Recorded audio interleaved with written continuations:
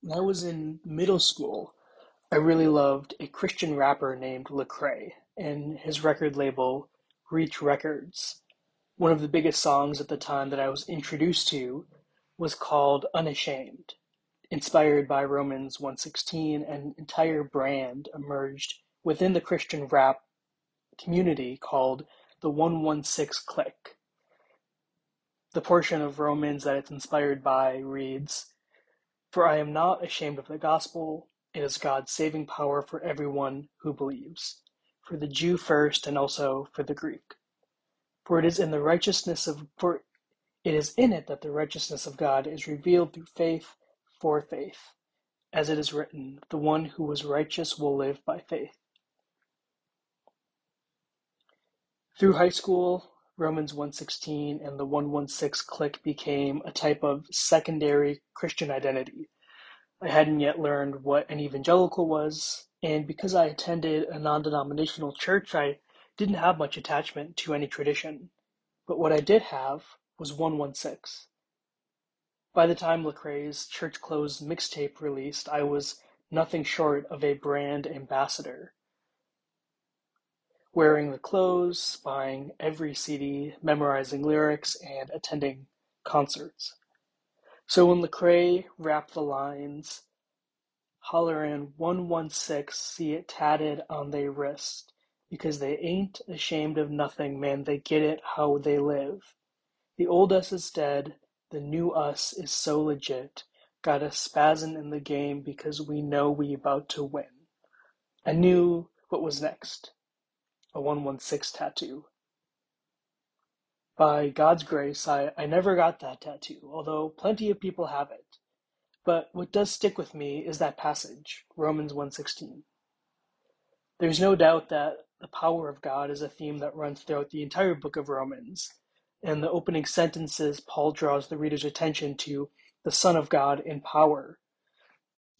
As Beverly Gaventa has argued across multiple essays, quote, "From beginning to end, Romans announces God's power for salvation, God's power in creation, and God's redemption of the disempowered," end quote.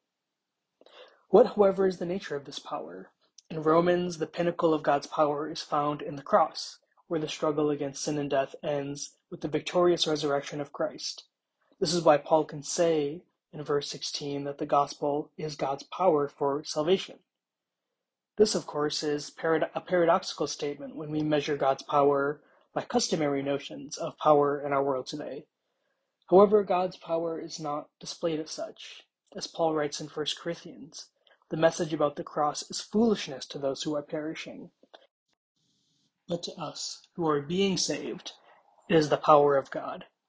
Has not God made foolish the wisdom of the world?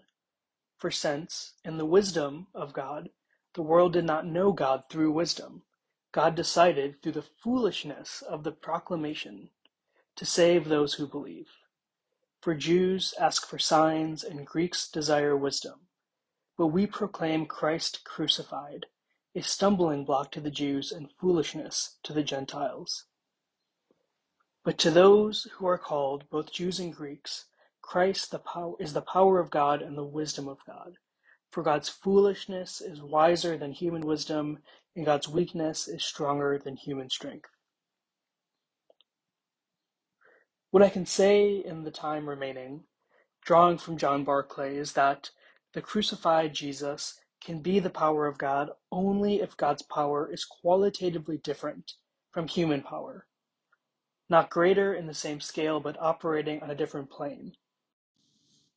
May this encourage us and spur us on to press on in being unashamed of the gospel. Let's pray. Almighty God of power and might that is cosmically greater than we could ever imagine, guide our hearts and minds towards your will as we, like your Son, exemplify a power that is often foolishness to the world. Empower us, through your Spirit, to do more than we could ever imagine as we bear witness to your gospel without shame. In the name of Christ, amen.